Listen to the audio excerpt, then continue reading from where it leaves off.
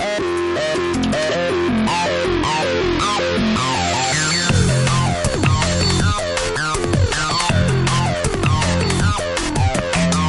morning. Welcome to Money for Nothing. I'm Brian Curtis. As you heard in our news, deadly violence in Kiev and Bangkok mar the outlook for emerging markets, and it appears 24 people are dead. The worst violence for weeks, turning the center of the capital, Kiev, into a virtual war zone. More from reporter Bridget Kendall in just a moment.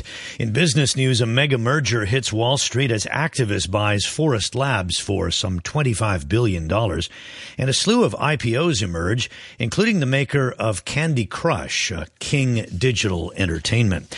In markets in Asia, we see some caution now coming back in, with the Nikkei down about 1%. In Seoul, the Kospi is also off a little bit less than that, down 5 points, about 1/3%. And in Australia, the ASX 200 is higher, up about 0.5%. The dollar yen now 102.27, the euro at 1.376 US dollars, the pound 12 Hong Kong dollars and 93 cents. Well, much of our discussion this morning will focus on Tokyo, where the Bank of Japan went supersonic yesterday, extending a couple of lending programs that in effect doubled QE in the country, or at least extended it out for double the length of time. Marcel Tillion, the Japan economist at Capital Economics, will be with us, and also Paul Schulte, CEO of Schulte Research. And so we'll have that discussion. We'll also be talking to Michael Kurtz, Chief Asia Equity Strategist at Nomura Securities, about the latest trends in the markets. But first, let's take a look at these top stories in the news this morning. At least 4 people have been killed in Thailand in clashes between riot police and anti-government protesters. A policeman and 3 protesters died. We get more from the BBC's Jonathan Head. After weeks of retreating, the Thai police pushed forward today. The police fired tear gas and beat the protesters back with batons. Then this. A grenade thudded against a police riot shield. An officer tried to kick it away, but too late. 4 policemen were injured. 1 lost his leg. After that, the police fired back with live rounds. I saw medics racing past, carrying the injured, some with serious gunshot wounds. After several hours, the police agreed to withdraw. And also in Ukraine, forces there have started an operation to clear the Kiev square that has been occupied by thousands of protesters. At least 20 people died in this latest day, the bloodiest of the standoff. More from Bridget Kendall. A new and deadly phase in the fight for Ukraine's future. Protesters lobbying rocks and Molotov cocktails. The police retaliating with rubber bullets, stun grenades, and reportedly live ammunition.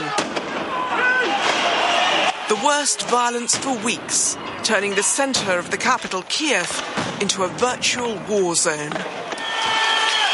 The clashes lasted for hours, and on both sides there have been deaths and dozens reported injured.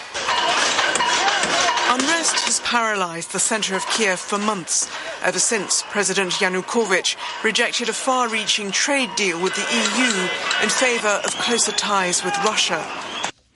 Some movement may be forthcoming later this morning, our time. Opposition leader Vitaly Klitschko, a former boxing champion, has arrived at President Viktor Yanukovych's office for unscheduled talks. That's according to Mr. Klitschko's spokeswoman, Oksana Zinevieva, via Twitter. So we'll be watching that story for you. Stay tuned to our news. In business and market action on Wall Street, most stocks were higher for the day. The big merger that we mentioned in our headline fueled optimism, even though there was some bad news on the economic front. A gauge of homebuilder confidence dropped by the most on record in the month of February. Perhaps weather-related, but it also dropped out west, where the weather was not so much a factor. The S&P 500 was up 0.1% at 1840. The Dow Jones Industrial Average down 23 points at 16,130. Professor John Taylor at Stanford University says the U.S. economy is working well enough now to get off life support. He would taper the Fed bond buying even faster than is currently planned. After 5 years after the crisis, there's many of the financial markets are really functioning quite well. The American economy, if anything, is not doing as well because of these very unusual actions. So I think it's time to get back to the thing that we've seen has worked so well for so many years. Professor Taylor was asked if the so-called forward guidance of the Fed, that of promising to keep interest rates low for a long period of time, is now confusing. The way it has been used, I think it has, because it's changed so many times at the Fed. Originally it was a year, then it was the unemployment rate, 6.5. Now they're saying, well, it's longer than the unemployment rate. So as you keep changing it, I think it is confusing. I think the idea that the central bank is trying to be clear about its future intentions is good. I think that's transparency. But when you keep changing it, it is confusing. Bonds rose. The yield on the 10-year Treasury dropped 4 basis points to 2.71%, the lowest in a week. In corporate news, the generic drug maker Actavis has agreed to buy Forest Labs for about $25 billion. It's a deal that will turn Actavis into a developer of brand-name drugs. Forest investors will get cash and stock valued at $89.48 a share. Both companies rose in the latest trading. Forest Labs up 28%. Well, let's say good morning now to Michael Kurtz, the Chief Asia Equity Strategist at Nomura here in Hong Kong. Michael, good morning. Morning, Brian. How do you see the overall environment at the moment? Well, still a lot of blind spots out there, I'm afraid. You're right to flag the weather issues in the U.S. as a potential reason for the iffy data that we're getting out of there, and I think we're going to need to wait until at least the February numbers coming out in March, if not even the March numbers that come out in April, to get more of a extrapolatable trend. We've also got uncertainties in China and Japan. China mostly attributable simply to the timing of the Lunar New Year holiday and the way that distorts the January numbers. And Japan, as we're now, coming into the sort of final approach to the increase in the consumption tax in April, that leaves a lot of sort of unanswered questions for markets that are simply going to have to wait patiently for data or for the actual outcomes in March, April before we can really begin to get a handhold again. Did the loan data that we saw out over the weekend on China and the trade data from a week or so ago, did that encourage you about growth in China? Well, I'm encouraged by the trade data. Some of that probably can be explained away as false invoicing in order to facilitate some capital inflows by Chinese businesses who need to go elsewhere for capital. The loan numbers, though, I think we have to take them in the context of a typical seasonal beginning of the year pattern where borrowers would like to lock in as much of their full year capital budgeting as they can, never knowing in China whether there might be some kind of a bigger crackdown on credit sometime in the middle of the year. And lenders, of course, since they know they're ultimately lending against some sort of a quota, would rather get that money out there earning interest for them the whole year rather than, say, half of the year for half of that money. And so you get a big feeding frenzy every January and February of loan lending and borrowing that often peters itself out or becomes a target for regulatory breaking and dampening sometime around March or April. Is China, because it's kind of closed off in a sense, is it also closed off from the effects of tapering? Oh, I think not at all. The issue with tapering is that the supply of dollars in the global economy should be, coming down, certainly slowing down, and then actually coming down over the next 12 to 24 months. And that's an issue for the PBOC, who had the sort of high-quality problem in recent years of having to vacuum up those dollars in order to maintain a fairly stable and targeted yuan-dollar exchange rate. Now that there is the prospect of fewer dollars floating around the global economy, the PBOC is not going to be absorbing as much of that dollar liquidity, and therefore its own domestic money supply management will be impacted via the mechanism of less domestic money creation. That will force them then to employ some of the sterilization instruments in reverse. In other words, they use these instruments to take money out of circulation over the past several years. They may have to reverse them to start putting some liquidity into circulation or face the kind of interbank and credit inadvertent tightenings that we saw, for example, during June, July last year. Whoa, man. I'll tell you, that's a pretty heavy bit of comments there for the average listener. In reverse, these kind of sterilization measures, that's tough for a general interest program. Let me ask you this. Do the Hong Kong banks suffer in any way because of tapering and because of what may or may not be happening with shadow banking in China? Well, there are two issues there. Tapering, I think, will create similar sorts of decelerating pressures for money supply in Hong Kong. And, of course, the Hong Kong banks in particular have an additional burden to carry, which is they're heavily exposed to the property market in Hong Kong, both through mortgage lending as well as through lending to the developers. And for that matter, loans to small and medium-sized enterprises in Hong Kong that are often collateralized with property. And so the Hong Kong banking system will, I think, be facing some strain. I don't mean to imply a mortal threat of any kind, but certainly strains as the Fed proceeds with tapering and as Treasury yields presumably continue to rise. Yeah, I'm still trying to get my head around sterilization measures in reverse. Reverse repos then, I guess, right? That's right, and I don't mean to sound too apocalyptic, Brian, because one thing to keep in mind is that the PBOC has more than $2 trillion U.S., something in the neighborhood of 20 to 25% of Chinese GDP in circulation of these instruments. And so there's a lot of liquidity that they have to inject at their disposal should conditions merit it. Okay. And therefore, the big issue is really how tight or how loose do they want domestic liquidity to be? And you could make the case that with financial reforms proceeding and some attempt to clean up the excesses in the non-bank financial intermediary space in China, that they actually would prefer conditions to get a bit tighter as we head into the year. Okay, let's talk about something a little easier to understand in terms of overall sentiment. We've had a lot of mergers lately, and also we're seeing a lot of IPOs. Do you read those as positive or something else? Oh, I think very much positive. We're clearly coming out of the era during the crisis when lots of cash on the corporate balance sheet was seen as a positive. Investors were actually willing to pay higher valuations during 2007 through 2012 on companies that didn't use their cash but simply held it there as a kind of an insurance policy against an uncertain future. Now we're seeing companies that are cash heavy beginning to underperform the market. And that sort of market pressure is forcing managers to actually use the balance sheet, put that cash to work. Mergers and acquisitions is one way to do it. Special dividends or share buybacks is another way. And in many cases, we think you're going to start to see a pickup in capital expenditure. But what's useful here is that risk-averse behavior where corporates simply sat on a fat but fallow balance sheet is giving way now to more opportunistic behavior in the market. And I think that's absolutely encouraging. That's great. Yeah, that should be very good.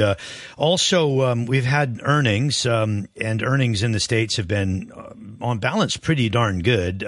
We've seen some earnings out here in Hong Kong now. We had Bank of East Asia yesterday and seemed pretty good. What are your projections in just the last question and maybe over the next 30 or 40 seconds? What are you expecting from earnings from these local companies?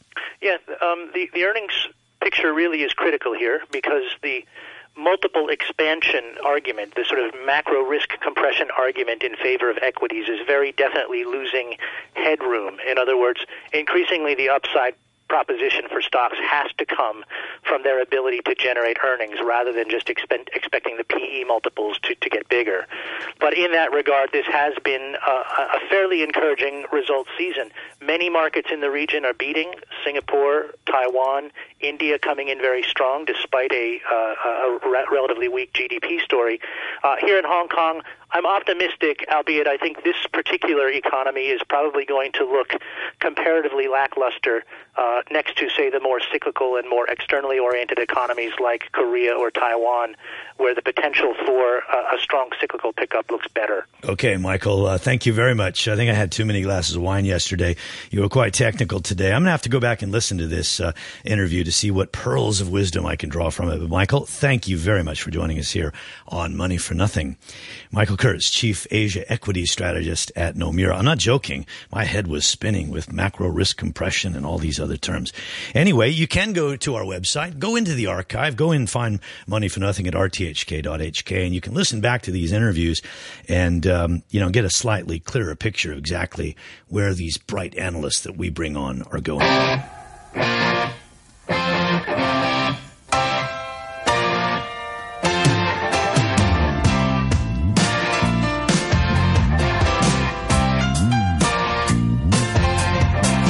Yeah, very good morning to you. It's 18 minutes after 8 o'clock, and this is Money for Nothing.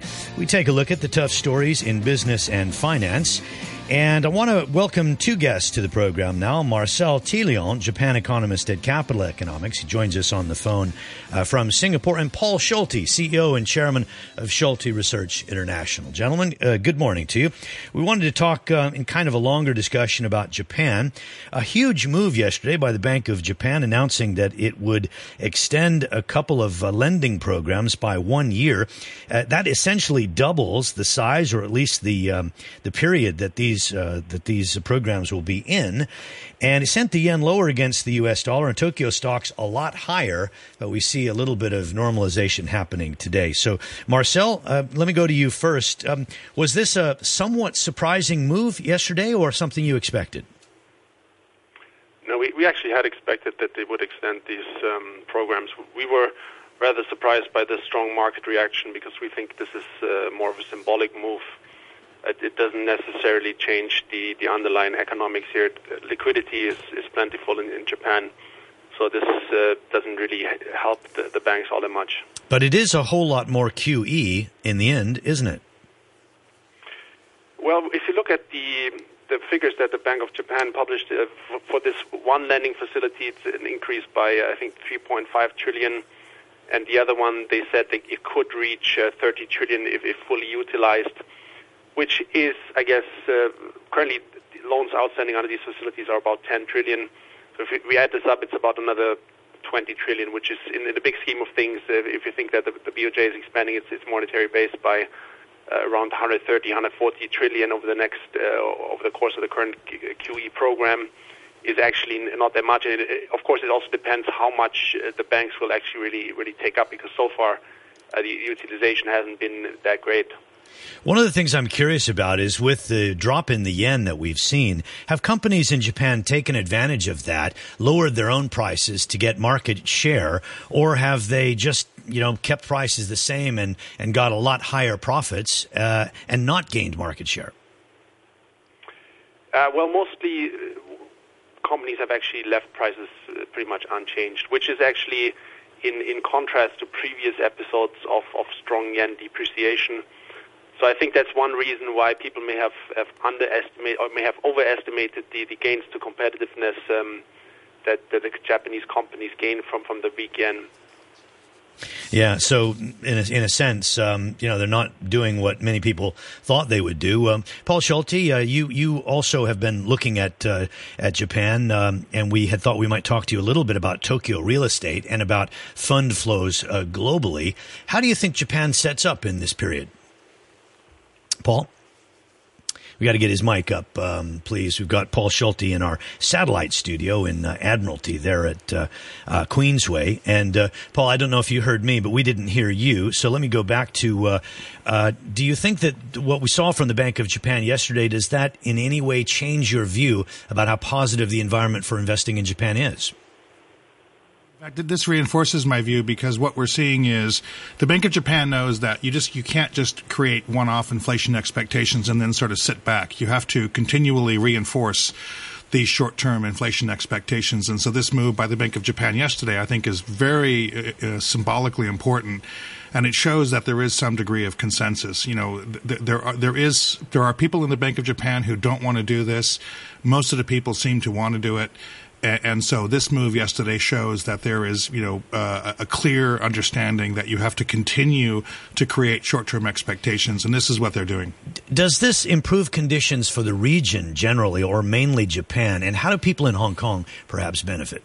Well, Japan is the third largest economy in the world, and the Bank of Japan intends to create a balance sheet which is going to become 50% of GDP. So this is a very large move.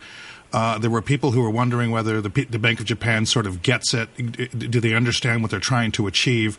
And I think yesterday's activity shows that there is, some degree of consensus on a continuation of pushing and creating inflation. We need inflation in the world, or we are in deep, deep, deep trouble. And everybody gets that. I know you are someone who's very concerned about deflation.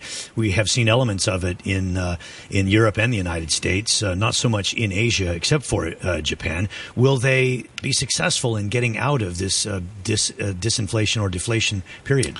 Well, they have to. Right now, weirdly, the country in the world between the U.S., Europe, and Japan, the country in the world with the highest inflation level is Japan. So this is not exactly ideal. So far, they are on course to deliver, higher inflation numbers than either the U.S. or the Europe coming through. And we're also seeing falling inflation in the UK for the first time in a long time as well. So, and we're seeing, negative numbers on the producer price index for China. So we have, far greater deflationary pressure right now. And so I think your previous guest, talking about, tapering, I think that's totally inappropriate, because right now we have chronic unemployment all over the world and inflation numbers that are approaching zero for most of the world right now. Yeah, Marcel, getting back to the question I put to Paul, you're in Singapore, we're in Hong Kong. Do you see the measures that, because you're not quite as positive on what happened yesterday as Paul is, but do you see us in any way benefiting? Marcel? I think Japan is obviously boosting domestic demand, so you might see a little boost here from imports. I don't think that financial flows are very relevant. I think Japanese investors are pretty much domestically focused. They don't tend to invest much abroad. So I think it's mostly an import story here. And Paul, if financial flows are not that important to Japanese domestic investors, they must be very important to Hong Kong investors. Oh, yeah, I'm not sure I agree at all. You look at the Japanese banks right now. The Japanese banks are getting very active in Hong Kong and throughout the region on some interesting deals. And so the capacity of, some degree of liquidity, increase and also some domestic recovery allows the Japanese banks to move out into the region and take up the slack where the European banks who are short of capital are pulling back. So this is clearly the case in Japan or in Hong Kong and Singapore and in many parts of the world where Japanese financial institutions are now coming in to fill the breach created by the severe capital shortage among the European banks. Marcel, do you not agree with that? Well, from what I see, I don't think there's any lack of liquidity. I mean, if I look at Singapore, the loan growth rates are just extremely high, so I don't think there's any problem with that. Okay, Marcel, we don't have the best line with you, so I think I'm going to say thank you and let you go, and we'll talk again. We're just not hearing your feed as well as we'd like to, so many thanks. Marcel Thilion, who's the Japan economist at Capital Economics, on a somewhat bad line, but we still have Paul Schulte with us, and we've still got 4 or 5 minutes left. Interesting in tapping your views about why tapering shouldn't continue. I guess you were commenting also on the quote there from Professor Taylor, John Taylor, who's a real critic of the Fed. He thinks that they should get out faster. Well, the Fed has a legal mandate, which is inflation and unemployment. And the real unemployment rates are, probably closer to 12 or 13% because millions of people have left the employment rolls. And so the real number is much, much higher. It's extremely high for young people. And this is true for the UK. It's true for Europe. We still have very high loan-to-deposit ratios in Europe, so the deleveraging is still not burned off yet. And Japan is struggling to create inflation. And China has, negative numbers on the PPI for, 2 years in a row. And I think also we need to bear in mind that the emerging world credit cycle is over. That's one of my very big themes that I'm quite adamant about. I think Singapore is in deep trouble. I don't agree at all with the credit numbers. Look at the property stocks in Singapore have been decimated. So we're looking at some pretty serious problems here. And so talking about tapering as sort of a necessary, condition here is, to me, a little bit cavalier. Are you surprised that the U.S. markets have held up where we've seen almost 2 months now of, on balance, negative data, economic data? And if you have tapering at the same time that your economy seems to be sputtering a little bit, it does seem almost counterintuitive that Wall Street would be almost back to all-time highs. Well, that's precisely because Janet Yellen has basically said, hey, we're not tapering anywhere near as fast as you guys think. And that's what saved the markets, precisely because I think Janet Yellen gets it. The people at the Fed get it. And so in that sense, I'm a little more at ease about things. Okay, let's talk a little bit about Hong Kong. We've had a rough start to the year. Actually, most markets are down year to date. I think we're down about 3 to 5%, something like that. What are the conditions, do you think, for Hong Kong with tapering continue? Money just gets sucked out, or we are okay? Well, I think that Hong Kong, is glued to the emerging, world conditions. And the Far East, I think, is problematic in that, countries like Thailand, countries like, Korea, countries like, Indonesia to some extent, are all reaching the end of their credit cycle. And certainly this is true in Singapore as well. And when that happens, you just run out of domestic savings to turn into loans. And this is just part of the credit cycle. And so Hong Kong cannot consider itself exempt from that, phenomenon. And so, Hong Kong, I'm a little concerned because Hong Kong, the cost structure of Hong Kong is, very, very high indeed relative to increasing headwinds as central banks try to create inflation, as the Asia slows down given the exhaustion of the credit cycle, and thirdly, the continuing ongoing crackdown in China. Well, it sounds like from what you're saying, we could use a little deflation, make us more competitive. Indeed. I think that's a very good point. I think Hong Kong will suffer bouts of deflation this year. I think that's a great point. I think it needs to. I think retail rents are out of control. That they're 2 times higher than the number 2 city in the world, which is London. And so Hong Kong's on average is around 3 times higher than the average of the next 6 cities. This is crazy. So right? Would you be quite supportive of the government measures on property, the buyer stamp duty and the special stamp duty? I think that a time of cooling off is necessary, and I think the government has got to come in and do stuff that the UK government is doing. They have to support technological innovation, and they're not doing that. Okay, just a final question, 30 seconds or so. What's your best investment idea at the moment? My best investment idea right now, short term, is what I've published, and that's basically that there is a window of opportunity here. The yield curve is flattening in the U.S., that there's a window of opportunity for some property stocks. Wing Tai in Singapore, Fudosan in Japan, Swire in Hong Kong, and I think that's a trade. I think that lasts for a month or so. Okay, thanks very much, Paul. Enjoy having you on the program, and we'll talk again. Thank you. Paul Schulte, CEO and Chairman, Schulte Research International here in Hong Kong. Markets are sputtering a little bit today, but we've had some smart gains of late, although Australia is higher, up 21 points at 54.23. Gold, now priced at $1,324.70, been rallying over this year. Weather today, cold, cloudy, with a few rain patches at first, maximum temperature just 11. Back chat next, right after the news. RTHK Radio 3. The news with Etienne Lamy-Smith. Violent clashes erupted in Ukraine when police tried to clear thousands of anti-government protesters from their camp in central Kiev. Here's more from the BBC's David Stern.